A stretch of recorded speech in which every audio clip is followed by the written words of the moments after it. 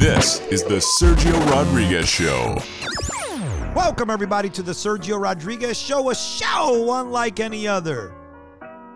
Today, a really interesting show, because one of the things that I realized about a year and a half ago when I did a similar type show is that as much as my audience loves the weekly multiple shows that involve everyday sports, right? Whether it's the NFL, Major League Baseball, college stuff. One of the things that I realized was that about a year and a half ago, I did a show with a couple of college softball coaches. Angie Churchill from Seton Hall. We had Jenny Allard, who at the time was at Harvard and is now at Pitt. We had Bridget Baxter from Villanova. Looking at our internal numbers, it was the second most heard podcast that I had done. And so I said to myself, I have to do this more often. We've been so busy with sports across the globe that it has been tough to actually start the process of actually putting these podcasts together. Not to mention that the coaches are busy as hell too, right? And you have to put them together in the same timeline to get this done. But today we're doing it again because we're gonna bring in two coaches, Alyssa Tiumalu. And I hope that I pronounce her name right, because I'm going to actually ask her, but I believe it's Tiumalu from Iona, one of the coolest people in the business that you can meet. And she, was also someone that was at St. John's, and everybody knows my love for that program and that university. And then we're also going to have on Chris Foye, one of the guys who I have probably the longest relationship of anyone who's coaching right now, because we were both young guys in the business when we started. And obviously Chris is the head coach at Fairleigh Dickinson in Teaneck, and he's done a phenomenal job not only there, but he's had a lot of different spots. And we're going to address not only these coaches' careers, but we're going to speak about the recruiting process. We're going to speak about the landscape of mid-major Division I athletics and how softball is looking at rule changes and where their individual programs stand. And joining me right now, the head softball coach of the Iona Gales, Alyssa Tiumalu. Is that correct? That's correct. You said it pretty good, Sergio. You that was worry. Good. I worry sometimes when I pronounce some of these last names, because a lot of you guys are such nice individuals that you guys allow us to call you something, even though your last name might be pronounced one way. You guys never get too personal with that, and so you guys just allow it. So I wanted to make sure that I got it right. Oh, yeah, you did it very well. You pronounced it just how it's spelled, Tiumalu. That's the way it is. So thanks for doing it right. and I appreciate you taking time out to do this. I mentioned in my opening that, it's hard sometimes to do these shows, even though I've wanted to do more, right? Because I did one where I had Angie and Jenny Allard on and Bridget. But it's hard because I have to get you guys, your schedule's crazy. The timeline to get you guys combined, because I have Chris Foye from FDU coming on a bit later after you. And so, you got to put everything together. And so it's I appreciate you going back and forth and making this work. Of course. When you kind of came up to me, we started talking this summer and kind of, gave the opportunity. I was like, absolutely, let's do this. Let's talk. Let's get, information out there and all that stuff. So I appreciate you lending the opportunity, and we can kind of have this moment to kind of talk about the things that matter for, softball at the collegiate level, the travel level, all the things, So I'm very excited to be here, talk to you, and kind of, have the discussion.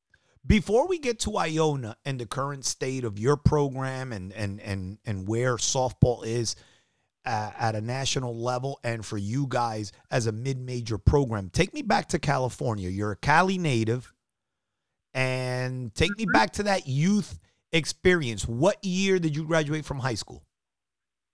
Yeah, so I'm originally from Elk Grove, California, in northern Cal. I'm about 20, 30 minutes away from Sacramento, to give some relativity.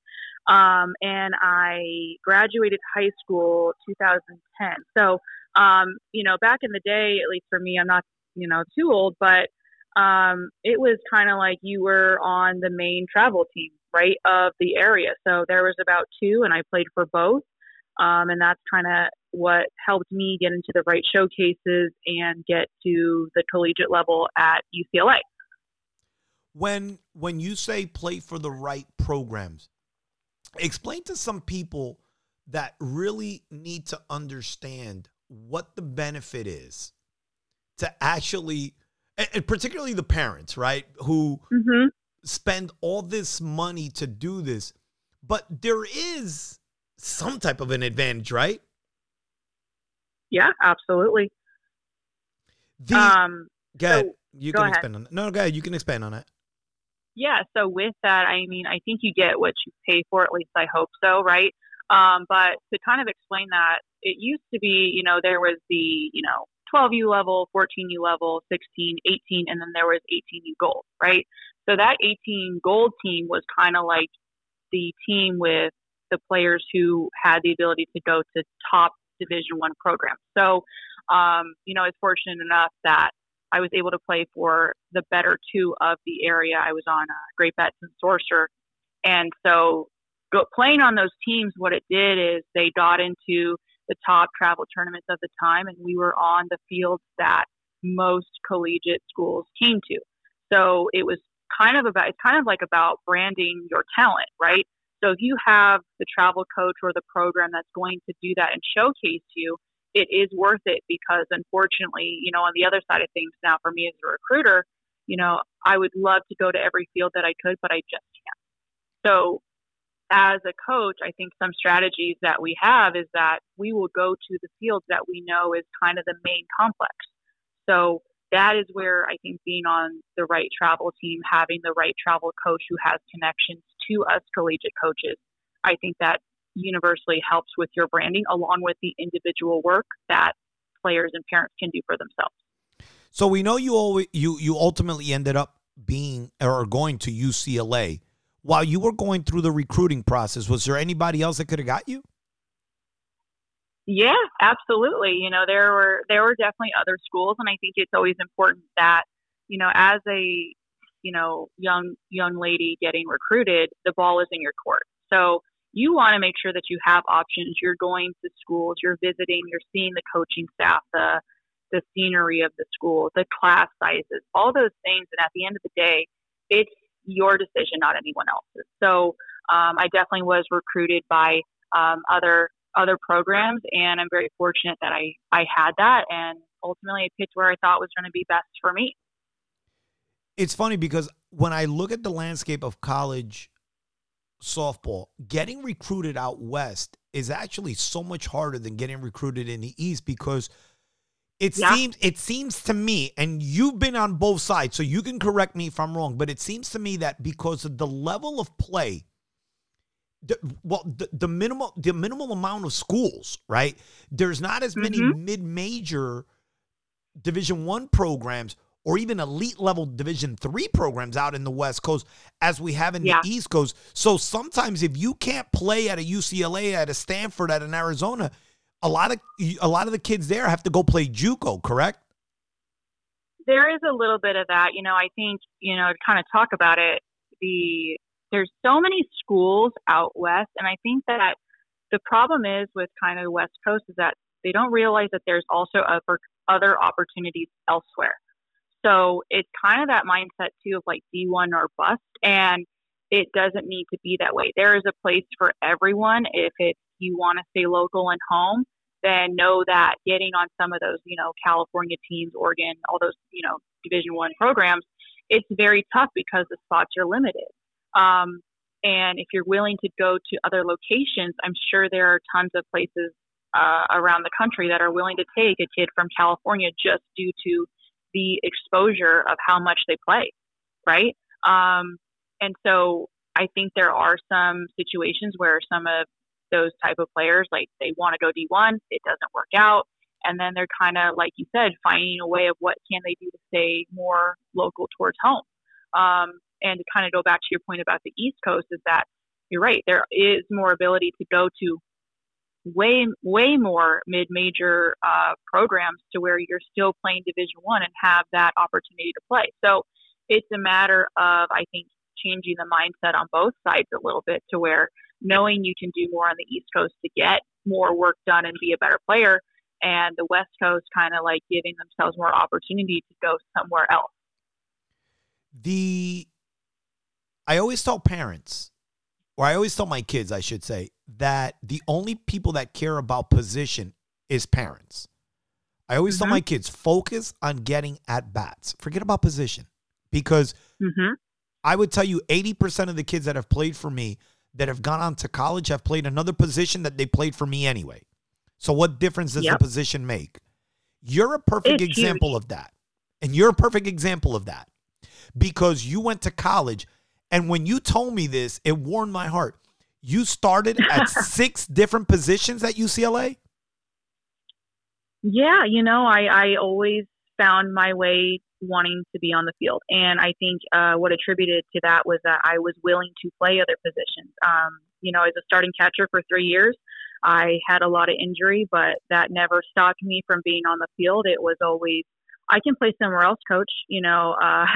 I played first base. I'm not the tallest person. I played third base. I played right field. I was, DH. I played a lot of places because I was willing to, and I was able to kind of be that universal puzzle piece, if you will. So, and I tell you this, I do that a lot in my coaching style as well, to where the more you can do, the more chances you can be in that lineup. And I am definitely a believer of that just because I lived it. So it is important to be athletic, not just at your main position, but at other positions, because you never know when a coach might need you to, be the one to play somewhere else, or be the one to play your position, or be flexible. One thing my coach always said is, Kelly, I would say, is good talent is flexible. And it's so true. And it's something that I try to communicate to my players. Now, you can do whatever if you set your mind to it. If you don't, then you won't. And it's going to be a tough spot for you to find a way on the field if you can't do something else. If your main spot is taken by someone else, or they put in more work or whatever, but you being willing to play somewhere else says wonders to a coach and how they might give you more opportunity as well. How does a girl from the West Coast end up the head coach at Iona via St. John's University? What was the whole process of how you ended up on the East Coast? Oh, I know. It's quite a story, I'll tell you. So I'll give a kind of like a high level, long story short. At the time when I was done, graduated from UCLA, I went into social work actually, and I found out really quick that maybe social work wasn't for me. And that was just due to, I think, some of the people I was working with mentally ill, substance abuse, all that type of stuff. And what I noticed about that career was that it was all about maintenance of people to kind of stay level and to, hopefully find a way to get better. But at the end of the day, it really was about maintenance of keeping kind of the status quo of like, hey, we don't want you in jail. We don't want you, running in with the cops or all that type of stuff. And I found myself missing being part of a team and being around like-minded people who wanted to improve and play the sport that I love and all those things. So I found myself going back to that. I volunteered at Southern Utah University at the time. And once I did that for a year and I was working as well, I was like, you know what, I need to be a coach. So I found myself applying anywhere and everywhere. And I am so fortunate that in my process, Amy Tavilhog was the head coach at the time at St. John's, and she called me and we had a phone conversation, and I guess it went really well. Yeah, and for those, I found not to cut you off, but yeah, for those that are listening, Amy is now the head coach at Boston College. Yes, so she was, like I said, the head coach at St. John's at the time. She gave me a call. She had asked if I could come for an interview on campus, and I had never been to the East Coast ever, and New York specifically, never in my life. So I came for that interview, and I moved in 2 weeks. I kind of put my head down, said this is what I wanted to do, and I haven't looked back. So I spent about 5 years at St. John's. I worked under Amy as the head coach, and then Bob Guerrero as the second head coach at St. John's. And when I had interviewed with Amy, she goes, is this something you want to do long term, and do you want to be a head coach? And I said, absolutely, I do. And so for me, I had a goal of wanting to be a head coach by 30 years old. And, I fulfilled that goal, becoming the head coach at Iona. And that's kind of my journey. And, I love what I do. I love my kids. I love the people that I'm around. And I love that I get to be, on the field doing the game that I love every day. And Iona's got a great tradition of athletics because basketball has always been an under-the-radar, solid program nationally. And they've always had, every head coach they've had has taken that team to the NCAA tournament. I mean, they recently had Rick Pitino, who, again, now is at St. John's. But Iona's always been solid athletically. When you got there, what did you find was the best thing about Iona, and what did you feel was the hardest thing that you said to yourself, yeah, this is going to be a challenge, or this is different than what I've been used to at a UCLA or at a St. John's? Sure. So that never bothered me, I'll be honest. I was always someone, I wanted to learn something different than UCLA. I'm very fortunate of all the things that UCLA has. However, I wanted to learn something different, and I knew coming to the East Coast, it would be a whole new world, if you will, with, in terms of facilities and the weather and the style of play and maybe, common attitudes, behaviors of the region, of, how people are. It's such a different thing, and I am so grateful that I've been able to learn. Now, with that, coming to Iona, we are a smaller university, but I think that is the best thing, because coming from UCLA, I was in class with 300 people. And now you come to Iona, you're in class with 30 people, and you get that one-on-one attention. And with that too, I just loved how intimate Iona is in terms of how their campuses, we just got voted within the Wall Street Journal of having, good feedback from our students of places that people want to go. And it's so true. I felt connected to the people that I work with, the players I was going to have. I just knew it was going to be an experience that we're all in this together. We all want to make this place great. We care about what we do. And it is kind of its own mini family. As cliche as that is, it truly is. So I've kind of learned that we are very resourceful here, but that was something that I was excited for, because I'm a believer of there's a will, there is a way. So yes, I know what, having the finer things are, if you want to think about UCLA, but I also know what it means to make something work and to do the hard work and to make it happen. So that's something that I love. I love to have a challenge. I love to fulfill that goal. I love to rise above a challenge. I just, knew that I could give the things and teach the things that I got from UCLA and St. John's and apply it here to make this place even more special than it already is. I asked this question to current coaches who were former players at national powerhouses. Is the mentality how is the mentality? Because when you're at UCLA, you guys went into every first day of practice understanding or knowing that you could win a national title. When you're in the Big East, when you're in the MAC, the mentality cannot be that. We just understand that our sport, the landscape of our sport, is not conducive to that. How do you handle that with A, your teams, and B, yourself as a competitor? Yeah, it definitely was kind of like a learning place for me. However, I don't feel like that I've compromised on that. So what do I mean by that? yes, at UCLA, was I around, champion mindset people? 100%.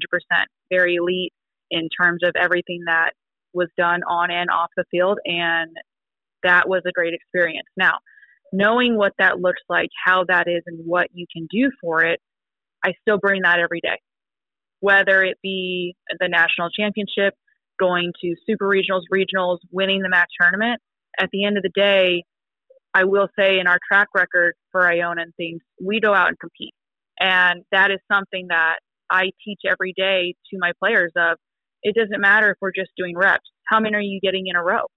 How many did you do correctly? Not to compare yourself, but compete with those around you, because iron shapes iron. So that is something that we constantly practice of, practice how you're going to play. Let's play games. Let's get you in that competitive mindset.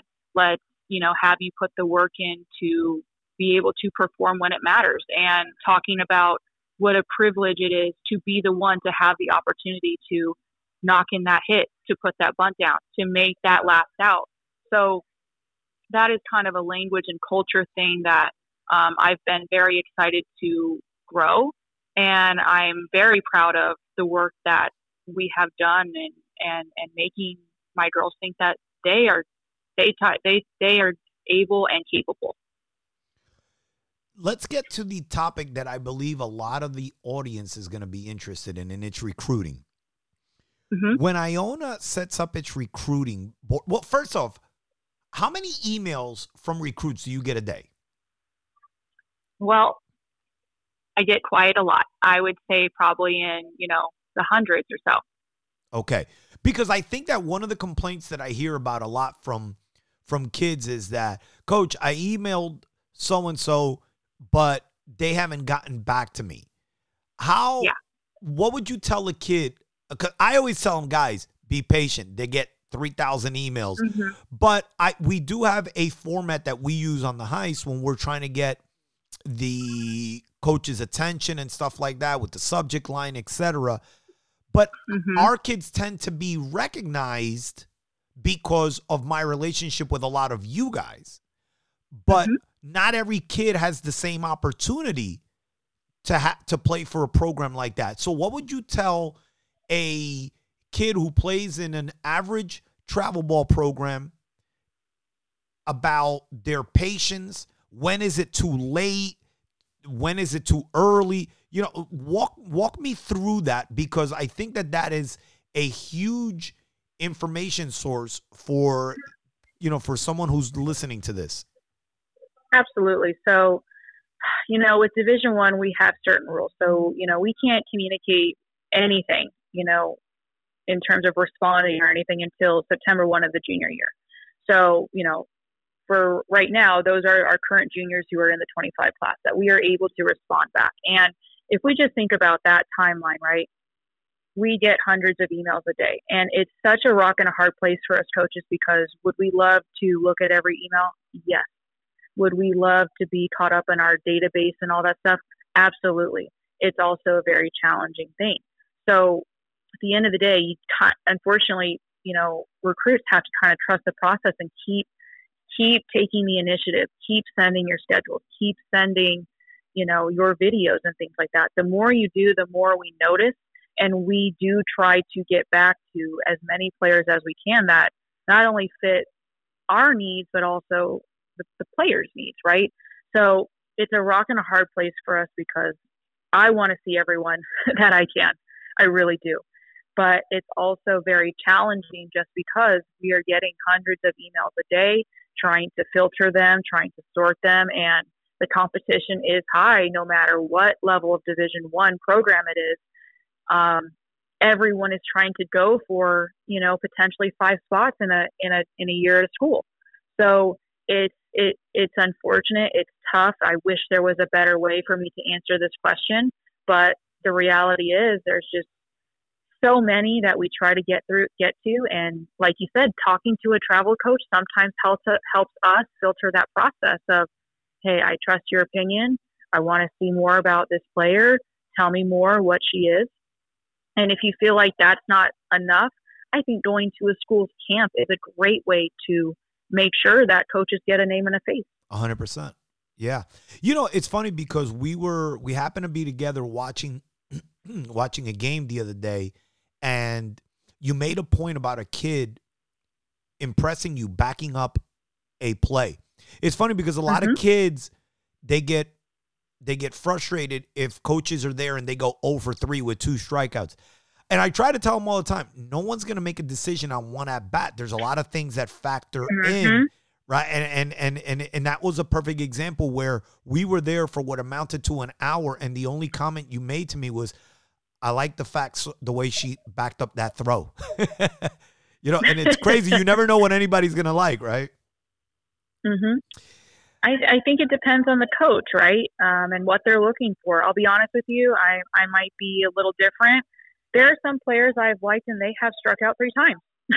and it was because I was looking at how they might have taken a pitch, how they backed up, how they did the little things, how they took, feedback from their coach, how they responded to not doing well. I actually look at that maybe a little bit more than I do the success because, this is a sport of failure. I know I'm going to see a lot more failure than I am the success. 1 for 3 means you failed twice. So I actually look at that a lot because I want to know how someone's going to rise above when things get hard.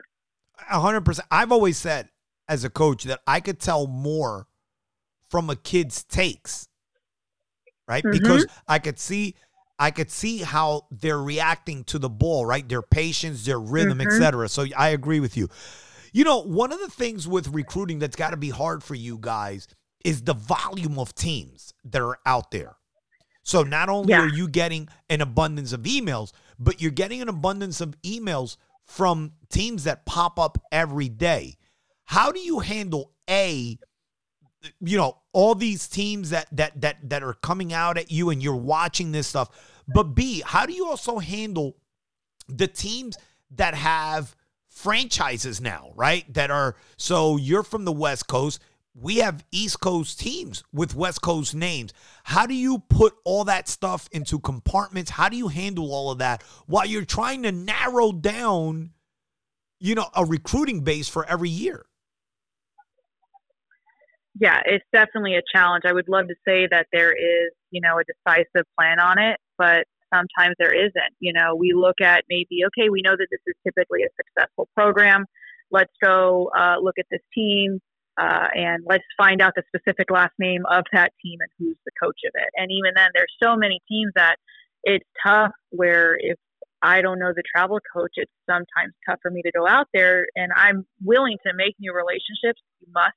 But it's also kind of hit or miss on that because is this coach going to play a kid knowing we're coming out, or are they trying to play other kids? And respectfully, they should. They need to play every kid who needs to be seen. But it is kind of a lot when we're learning the travel ball landscape and the girls are responsible for communicating what team, what age group, what field, and that's where I go back to, being on the right travel team, having the right travel coach only helps solidify your exposure because it is an extremely tough thing for us coaches to know which specific travel team of that travel program is the one that we need to see. Speak to me about Iona. Let's get into Iona right here. How many scholarships do you guys have?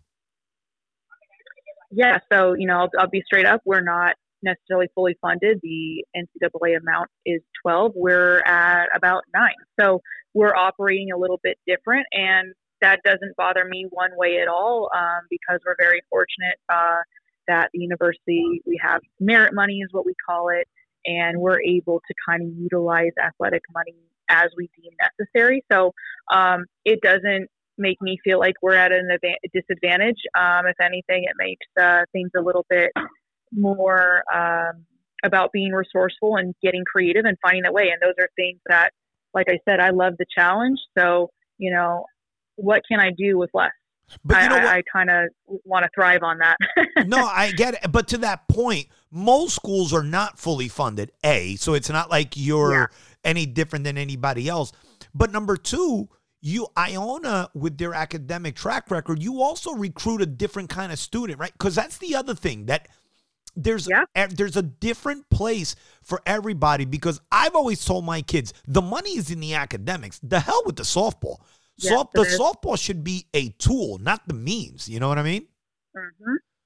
Yeah, I couldn't agree more. At the end of the day, grades are usually the first thing that coaches will look at, and that could depend on, like I kind of said, what college or university, what they can do with academic money. Very fortunate at Iona that they do that for the potential students. So, we will read off GPA, and the admissions will say, hey, we can award this much money. So that's an amazing thing. That's kind of the first thing I look for. What can we do for the student, and what can I do to kind of make the means of the program go longer, right? So that is so important, because the grades also show if you're responsible about making sure your stuff is good, because you need that being a student athlete. Student is first. So if you can't have your grades done, you don't get to play. And at the end of the day, where you go to school as, a potential student athlete for someone it's not just a 4-year decision, it's a 40-year decision. You're always going to be identified from where you went, and you're going to always remember your time at where you go to school, and it's going to be a part of you. So that's where I think knowing what you want to do, the people you want to be around, what fits for you and your family, that is so much more important than just the softball. The softball is just how you get our attention, but it's more than that. I have 3 things before we wrap up. A, the transfer portal. Has it changed a lot of your recruiting? I almost tell kids now, it's never late. A lot of people now are like, well, I haven't signed, blah, blah, blah. But the problem is the rosters are changing. People that are telling me in, let's say, September, hey, Sergio, this fall, we're not going to recruit any pitchers, any catchers. Those same coaches in January are telling me, hey, Sergio, my 2 pitchers are not coming back. It's so crazy now. How has the transfer portal affected how you recruit? It does a lot. I have this love-hate relationship with it. I'm not going to sit here and say that I haven't dabbled in the transfer portal. I've been fortunate to get some. But at the end of the day, it is not, I don't think it's the way that we should be recruiting. I think it's just another tool that we have on the coaches side of things. And the players too, maybe they thought something was going to be the way that they were introduced to it, and it just wasn't. There is that. There's also this concept of, I didn't play, so I won't ever play, when it's not like that from the coaching side too. Maybe someone was better. Maybe you need to kind of put more work in to get that opportunity. It's always kind of this, sounds like sometimes a jump ship thing, but have I been able to get some players who deserve to have that chance and be somewhere where they want to, play and grow as a person? 100%. And I'm so glad that I was able to, have them part of our program. They're phenomenal people. So I can't sit here and say that I don't like it. It just depends on the situation, but that's also a whole nother, sense of, chaos with our recruiting. It's another thing added on to just the regular problems with high school students, right? Yeah, 100%. And because it's harder too, because not only as a high school senior, you're competing with the other high school seniors, but now you're competing with a trickle-down effect, right? So it becomes harder. Speak to me about the state of your program, your current program, and where you think you're at in the MAC conference. Yeah, no, I'm super excited. We've had a pretty good run a couple of times in the MAC tournament so far with, in my tenure as head coach. So we competed every time. We were the 6th seed twice. We, scrapped it out, placed 3rd, and knocked some teams out. And I think that that's something that we have on the team. When we want to play and do some damage, we will. It's a matter of us, deciding when it is. And, we have great competition within the MAC. It is always, a dogfight in a sense with, Marist, Canisius, Fairfield, Siena. St. Peter's is becoming a really good program. The Mount just entered. They're super competitive. So very excited, and I'm interested to see what is going to happen. It seems to always get a little dramatic at the end. So I see Marist and Canisius being top teams for us in the MAC, and the Mount too. So that's kind of where I see who is going to be our greatest competition. And at the end of the day, I'm very excited for that. To me, I don't care where we are as long as we play when it matters, which is at the end. Any camps coming up at Iona? Anything going on that you want anybody to attend? What is? Yeah, absolutely. So we have a camp coming up. I want to say 11/10. So if anyone has nothing to do near the Veterans Day weekend, we'd love to have you come out for a camp with the coaching staff and a couple of our Gales to kind of help get your skills improved on softball. And that's kind of our main thing right now going on. And then obviously basketball starting. So we're super excited for Coach Anderson and the new Gales this year to see where we're gonna be in the MAC, and very, very excited also for women's basketball. And as well, we had the two FDU coaches, so excited to see where Iona basketball is going and kind of how we go from there. Alyssa, you're the best. I appreciate you. I asked you for 20 minutes and you gave me 30. Of course. No, thank you for having me. I love talking to you and getting to know you this summer and kind of building our relationship. And it's been, such a pleasure to get to know you more. And thanks for giving me the opportunity. That was Alyssa Tiumalu, the head coach of the Iona Gales. Thank you. Thank you. What a phenomenal conversation we just had, right? With Alyssa Tiumalu. And look, that MAC softball is very, very competitive. Very competitive. Good quality softball. And I'm glad for her because, she's one of these young coaches that is invested in what she's doing. Not just one of these coaches that's doing it for a paycheck. And I appreciate that. And, bringing the next person I'm going to bring onto the show has been doing this definitely not for the paycheck, because I'll tell you what, me and this guy were coaching together when we were in our early 20s, and there definitely was no money to be made back then. And if you're any type of Division I coach or coach at any level, at any college level, you know that being a non-revenue sport, you're not exactly filling your pockets. In fact, this guy's still a fireman. A fireman, right? One of our most quality human beings on the planet. Firemen, cops, teachers, right? And this guy is a fireman. He's the head softball coach at Fairleigh Dickinson University in Teaneck, the FDU Knights, Mr. Christopher Foye. How are you, Chris? Good, Sergio. Thanks for having me on. Appreciate it. You like that intro? That's very good. Thanks for the accolade. Listen, my longtime friend, Anthony Lorenzo, was a fireman, so you know how I feel about you guys. You guys put your life on the line. I always respect that. No, I like that. I mean, it's a passion of mine. Softball is obviously another passion, but, I've been doing the firefighting things for 20 years now, and I'm lucky enough to do it in South Orange, a town I grew up in, and went to Seton Hall University for college, and I'm lucky to work for a great chief and a great bunch of guys, and that obviously helps, especially in the tough times. It's funny, think about that. You're a Division I coach of the year in your league, right? So you're at the top of your profession in our game. Could you imagine Rick Pitino having another job?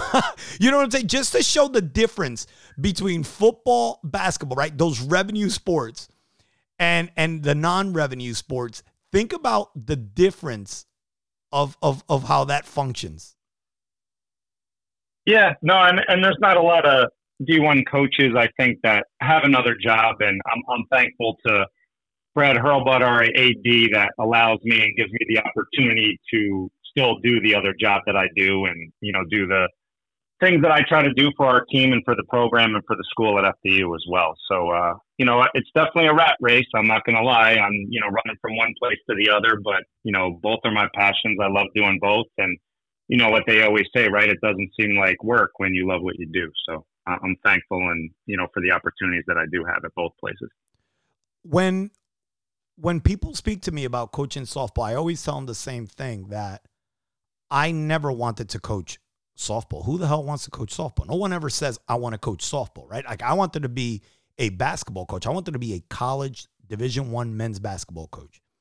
Fell in love with softball through relationships and became a softball coach at 21. When I started coaching, I remember we met each other. You were coaching travel organization in Bergen County. What was the name of that organization? Yeah, New Jersey. Yeah, New Jersey Force. The Force, correct. You were the Force.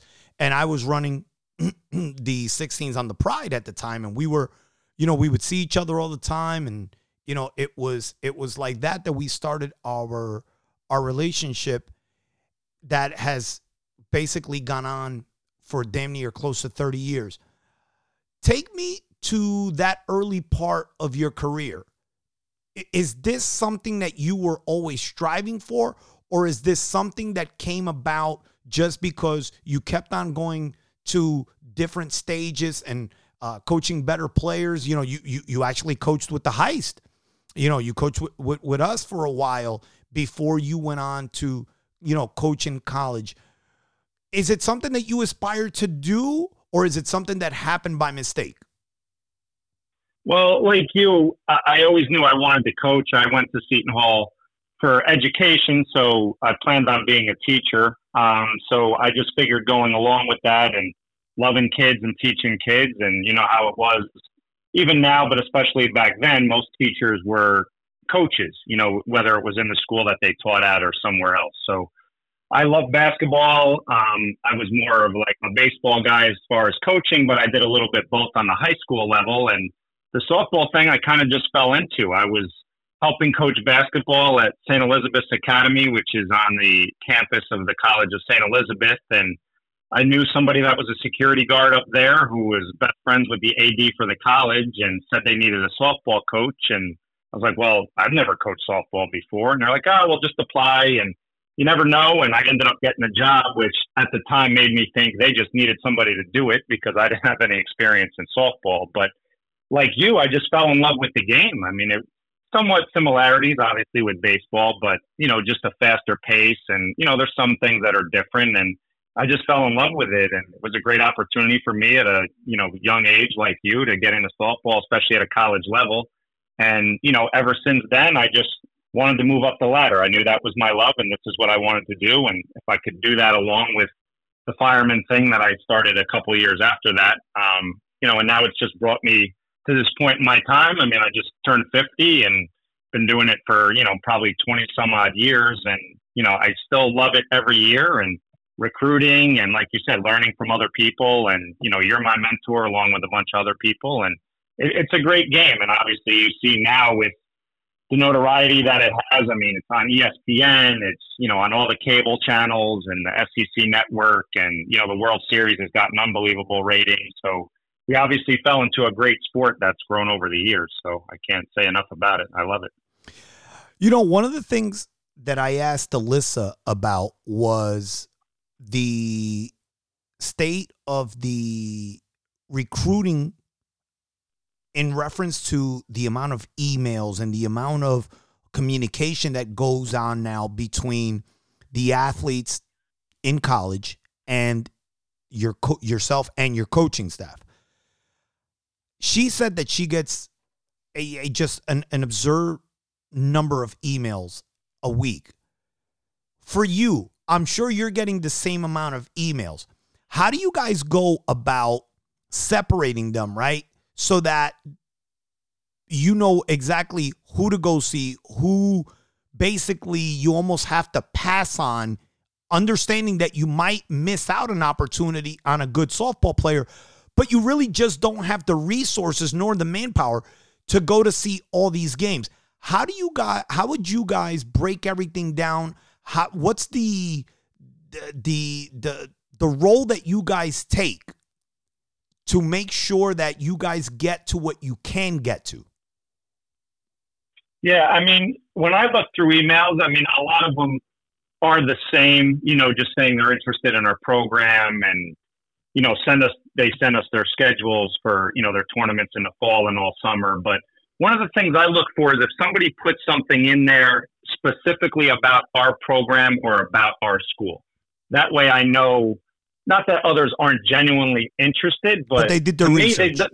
Yeah, right. They did their homework. They did their research, and they might mention a specific program and know what those rankings are. And this is why I'm interested in the school, because you have a great academic program. And I see, you've done great things with the softball program and you built that program, and that's something I want to be part of. And so, the genuine email, and it's hard, and I'm sure Alyssa said the same thing. I mean, it's, it could take you full days to read through the emails, especially when it becomes the fall and the summer, maybe not so much in the winter and the spring, but it's hard. But I look for those specific things, something that's more genuine, something that's specific to our softball program or our school. And then, it helps, myself having a relationship with you and the Heist organization that you coach, and you rely on the relationships that you build, and you learn as a college coach who you can trust, when you're out recruiting and when you meet people, and, that they're not just trying to sell you a student athlete, but, they're looking for the best fit for their player. And maybe that player happens to be a good fit for our program as well, based on what we're looking for, as well as what they're looking for academically and athletically. When you use social media, Twitter, Instagram, do you go through the videos when these kids tag you, or do you understand that you, again, can't get to everything, but is there something specific that they can do to get your attention? Because that's why I do these podcasts, right? Because I want to educate parents that'll listen, players that'll listen, as to how they can go about getting recruited and maximize the opportunity. Because let's be honest, not everybody can play for an organization that has the type of relationships, let's say, that I might have, or Coach Stern has with the Pride right up north. And you have other top organizations, locally, whether it's Rick Way with the Rock, right? We understand that there is a certain group of us, 7, 10, 12 guys that know you guys, and we're able to pick up a phone and say, hey, Chris, I have XY player. I believe she can play at your level. What are you looking for? Blah, blah, blah. But that kid that doesn't have that in social media, what can they do?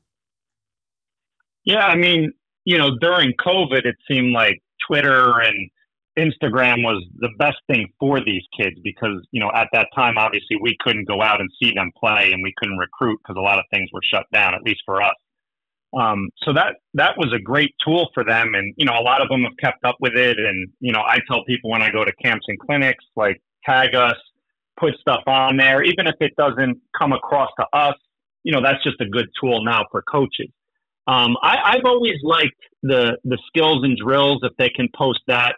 I mean, it's great that they put some game film on there, but honestly, the way that some of these cameras are set up, the GoPros and everything, it's really hard to see, exactly what they're doing with their swing. And if you're looking for an outfielder or something, I mean, you're just not going to be able to see it on video. But, if they can take a video of when they're doing a workout with you, or, if they're at a camp or clinic, I try to tell them, even if it's not us, once you narrow down your schools, top 10 of where you want to be, if those schools run a camp or clinic, you need to go out and get in front of those coaches, because we want to see you in person as well as video. And, the in-person thing sometimes is obviously the next step. If the first step for them is seeing a video from them, if I like what I see, then I want to go out and see them play in person. So, going to camp, skills and drills, things like that, I think is better for them. The more they can get themselves out there and in front of coaches, it's only going to help them. But at the same time, it helps us because we can see them in person. And, going on campus visits and stuff is, just next level stuff. But initially, yeah, I mean, we want to see as much of them as we can. And, I love it when they tag me, and I try and watch as much as I can. I try and set aside, times during the day, especially probably the evenings when practice is over and, games are over and the whole day is gone, that, I'll try and sit down and go through some of that stuff. there's a lot of talk that recruiting in the fall could be affected starting next year or the year after, based on the fact that the Power 5 schools want there to be almost a dead period during the fall. A, what's the reasoning behind that? But B, what will be the alternative for an East Coast? See, because here's the problem. Our sport really has, the Mississippi really divides a lot of the, I think it's different recruiting that's going on east of the Mississippi and west of the Mississippi. If you're east of the Mississippi and this were to happen, where the Division I schools cannot recruit off campus, how is that going to change the landscape of how we market our players to you guys? Because let's be honest, sending them to a gym to work out with you is great, but at the end of the day, I know you want to see them. Are you guys going to go back to doing more video stuff? Break that down for me. Yeah, I mean, that's kind of, there's been talk. I mean, I'm on a head coaches committee, a D1 head coaches committee. I represent our conference, and, you know, we've talked about it, and, you know, it's definitely kind of come from the Power Fives. You know, part of it is in the fall, you know, we're just getting back to school. And, you know, if you have a large freshman class, you want to spend time with your team and, you know, introduce the freshman class to the things you're doing. So it's important right away to get into that in the fall. Plus we're playing some games. And so I think that was probably the biggest thing that the coaches were talking about, is we need to spend time with our teams. I think, like you're saying, weather might play a part east of the Mississippi, but for somebody like me, I would rather than not legislate that. I'd rather almost give everybody a choice, because I recruit different and have different needs than some of these Power 5 programs. And, you know, going back to like what you said, I have one full-time coach. I'm lucky enough to have two part-time, not even part-time, more like volunteers that help me. But, you know, for the Power 5s, you know, they have fourth assistants now. So, you know, to me, why can't you as a head coach, you know, stay back with your team, maybe with one of your other assistants, and send your other two assistants out to see who you need to see or see recruit, or vice versa. Leave your assistants back to run a program. And, you know, if you feel you need to be there in person to see somebody, then you go out. And I know, you know, a lot of people, especially young coaches, are starting families. So, you know, that's a big thing. They don't want to take time away from their families. But I would rather, you know, the NFCA or NCAA or whoever comes up with it, just kind of leave it as a choice. If you want to go, or feel the need to go, then you go. And if you don't want to go or can't go for some reason, then you don't. I just feel like that hurts programs that need the fall to go out and recruit. Obviously, everybody's out during the summer. We can go out as much as we want every weekend. The fall, we're a little limited. I mean, for me, I really only go out of state one weekend. Other than that, I'm doing more, you know, tri-state area type of tournaments just to see more local kids, just because, you know, either cost or time, I just can't really get out of state. And, you know, I want to spend time with my team too on weekends and, you know, when the hours that we can. But I think what's going to come from that is that more colleges are just going to start running more camps and clinics in the fall. I know a lot of them do it now. Most of them do a lot of winter clinics, but I think what they're going to do is say, okay, we're not going to come to you now. You're going to, you know, come to us, or you're going to need to come to us. So that's going to make it tough, one, for travel coaches, because what are you going to tell your kids when they want to travel to a camp on a fall weekend, wherever they want to go see the school? Are you going to have enough kids to play? And then the other thing is, it's going to be tough choices for these kids.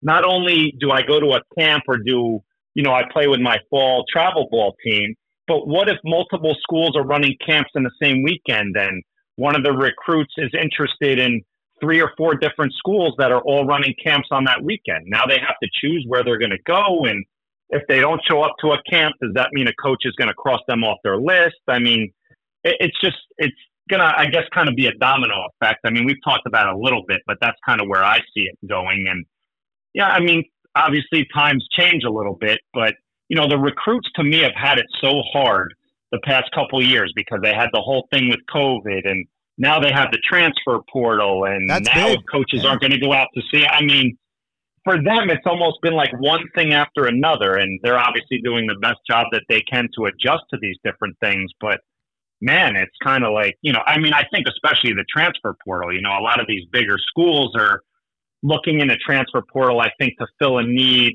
and they'd rather maybe have somebody with a little college experience because, I mean, look, at the end of the day, you don't exactly know what you're going to get from a freshman, no matter what they're ranked or how good a player they are. You don't know exactly how they're going to fit in. So sometimes you may look for somebody from another school that has already had that college experience, whether it be for a year or two or maybe even 3. So that kind of leaves the regular high school recruit kind of, out in the desert a little bit. They don't really know what to do. And you've kind of seen it. I've even seen it this year. Like, I've never seen so many kids that are seniors that are uncommitted, but still top level or high level kids, maybe just because those colleges have filled their roster needs through the transfer portal instead of, through a high school recruit. Before I ask my next question, I need to ask you this. How many scholarships do you have at Fairleigh Dickinson? I probably have half of what the full allotment would be. So for softball, it's around 12. I probably have around 6. Okay. But, okay. No, go ahead. Yeah. No, go ahead. No, I was just going to say, so for me, not that any school is really different, but I go after the high academic kid is, one of my priorities, obviously, besides their athletic skill. But I go after that because in my school, I'm allowed to stack. And that's going to lead me to my question. So let me ask my question so that you can break it down. Right. If my daughter was a softball player capable of playing at Fairleigh Dickinson, obviously she's a high-level Division I athlete. Okay.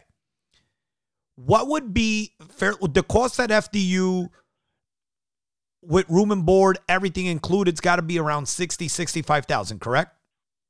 Yeah, a little less. It's about 55 this year. Okay, 55. Now, I would say across the board, that's the price. Whether you're there, Fairfield, Sacred Heart, those schools are $70,000. Either way, you're looking at between 55 and 70. Give me an example of what an average scholarship package with the academics and everything looks for a student who's going to play for you. Now, I get it. That's why I said average. Certain kids, pitcher, whatever, they're going to get more academic money, more athletic money. I get all that. The reason I ask you this, and before you answer, the reason I ask you is because dads, parents are under the football, basketball mentality. And all you hear is full ride this and blah, blah. Explain to these people what an average scholarship looks like for a student, for a Division I athlete, softball player. Yeah, I mean, it depends. I mean, if you want to go percentage-wise, I mean, they probably get, I guess, maybe 70%, or maybe that breaks it down to, if you want to look out of pocket, probably like $15,000 to $20,000. Maybe a little more, depending. I mean, we're lucky enough at FDU. Yeah, but that means you're only getting about $10,000 to $15,000 for softball.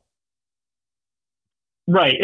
If you're a high-level academic, probably right. I mean, I would say our high academic kids, highest you would get 3.8 to 4.0 would probably get somewhere like $18,000 to $20,000 maybe. I mean, and it can vary. I don't know those exact numbers. I'm just going based off of what my past players have had. So, you get 18 to 20,000 as a high academic. I can give you maybe like 10 to 15. I mean, that's what it comes down to for me, because I'm not a fully funded program. Correct.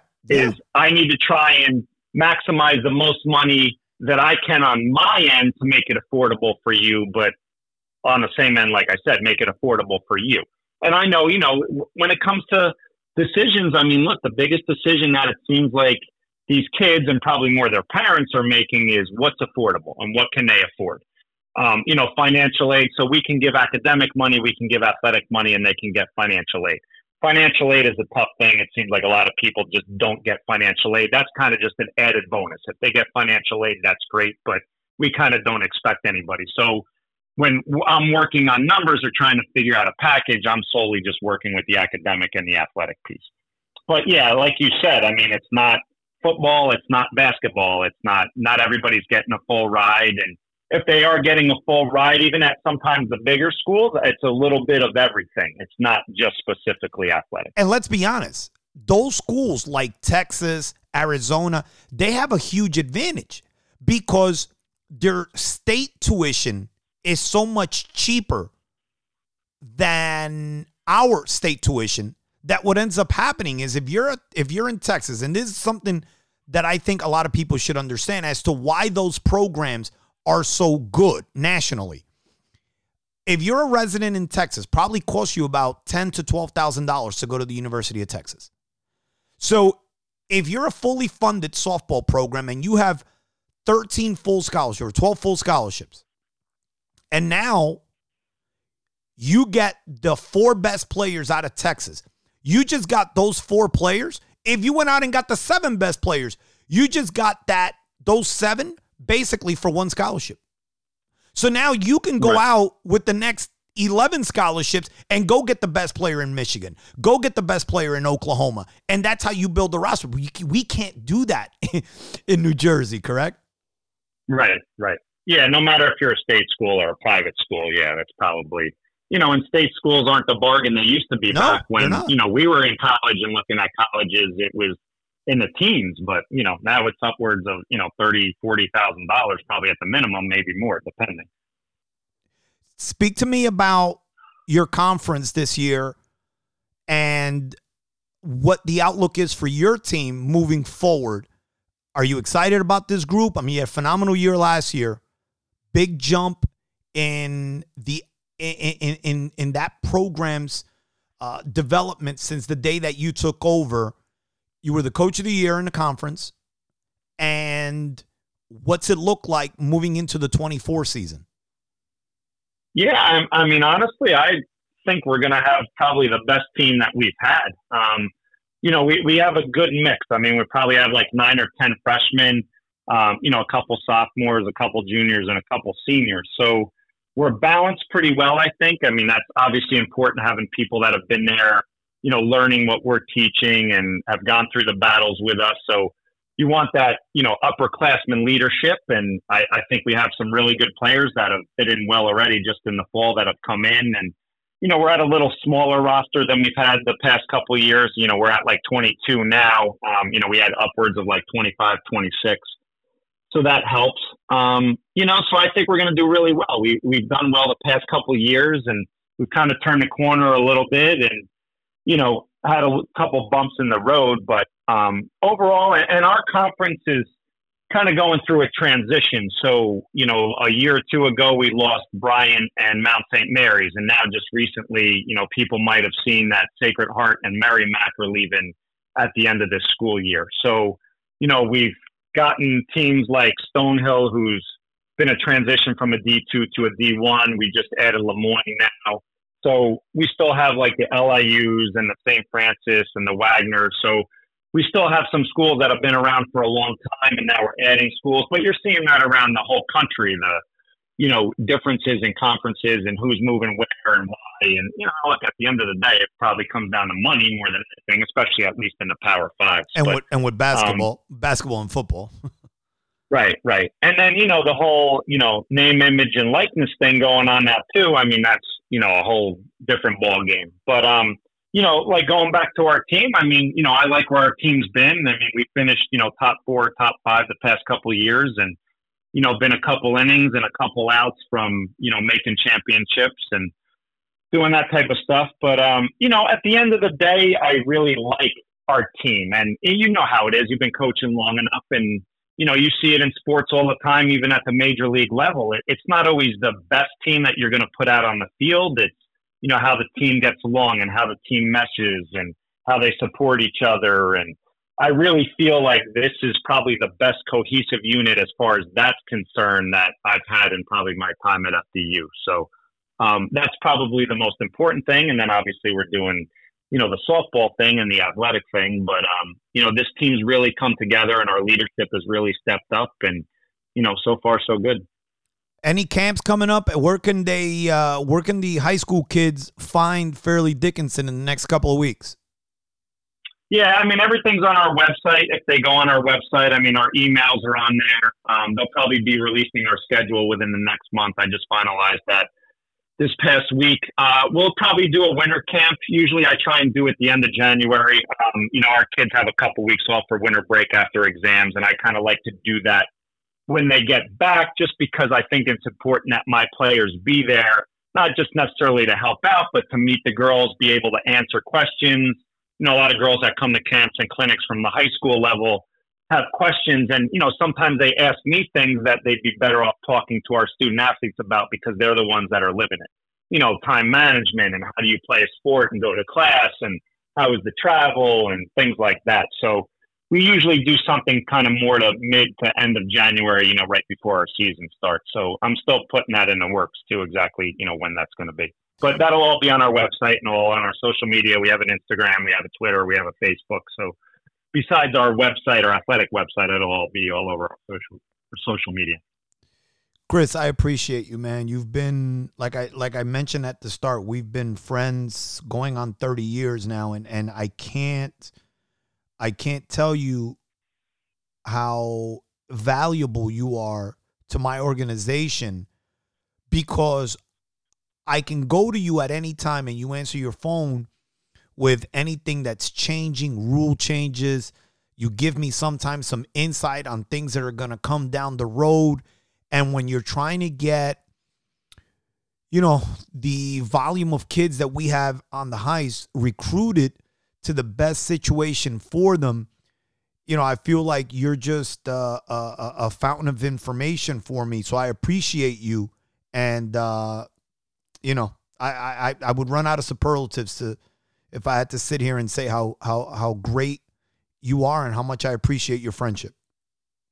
No, I mean, I do as well, Serge. I mean, like you said, we've been friends for what seems like forever. And, just as much as you come to me, I go to you, because it's important for us as college coaches to kind of know what's going on in the travel ball realm as well, as far as like tournaments. And, I've seen you be involved in a lot of things, like you said, in New Jersey, and getting together with all these travel coaches and, putting together good products, not only good teams, but good tournaments that are advantageous for the kids to get recruited, but, tournaments that we can come to see the best kids and try and find a good fit. And that's what we always say when we go to camps and clinics. Myself as a college coach is, everybody's chasing a dream, right? Everybody wants to go to a big school or D1, but there's so many great schools out there at every level. And I feel like there's, a place for everybody, and that's important. And it doesn't have to be D1. I mean, look, at the end of the day, how many of these kids are really playing professional softball? They're not. And I think they understand that to some degree. But for us, it's, we're doing what we need to do as a Division I program, but we want to bring in a high academic kid, but we want them to be successful. We put them, in classes and majors that they want to study. For us, I mean, we have nursing majors, we have engineering majors, we have computer science majors, and a lot of schools don't want that, or maybe won't allow that, just because it's hard. It's hard for the kid, but I'm not going to be the type of person that's going to tell somebody they can't major in what they want to do with their life. And it's, luckily we have a ton of resources at FDU, and we have a separate academic department for our student athletes. And, it's hard. Time management is hard. And for our nursing students, I got to do clinicals, and engineering are tough classes. But, we try and get them through it the best that we can. We have a ton of resources. And, at the end of the day, we want to help them do well in school and find a job when they graduate, and look back and say, I got a great degree, I got a great education, and being part of the softball team was, part of my college experience that I'll look back forever. And you know how it is, right? I mean, you even said you've been going to weddings recently of kids you coached how long ago, and how great does that make you feel that you're still part of their lives? Yeah, I'm just glad they invite me. And by the way, I'm an FDU Knight too. You know what I mean? So I want that program to excel. But definitely, Chris, thank you for coming on, and much luck this year. Okay, I appreciate it. I'll see you around soon. Thanks, Sergio. That was Christopher Foye, the head coach of the FDU Knights, and you've been listening to the Sergio Rodriguez Show, a show unlike any other.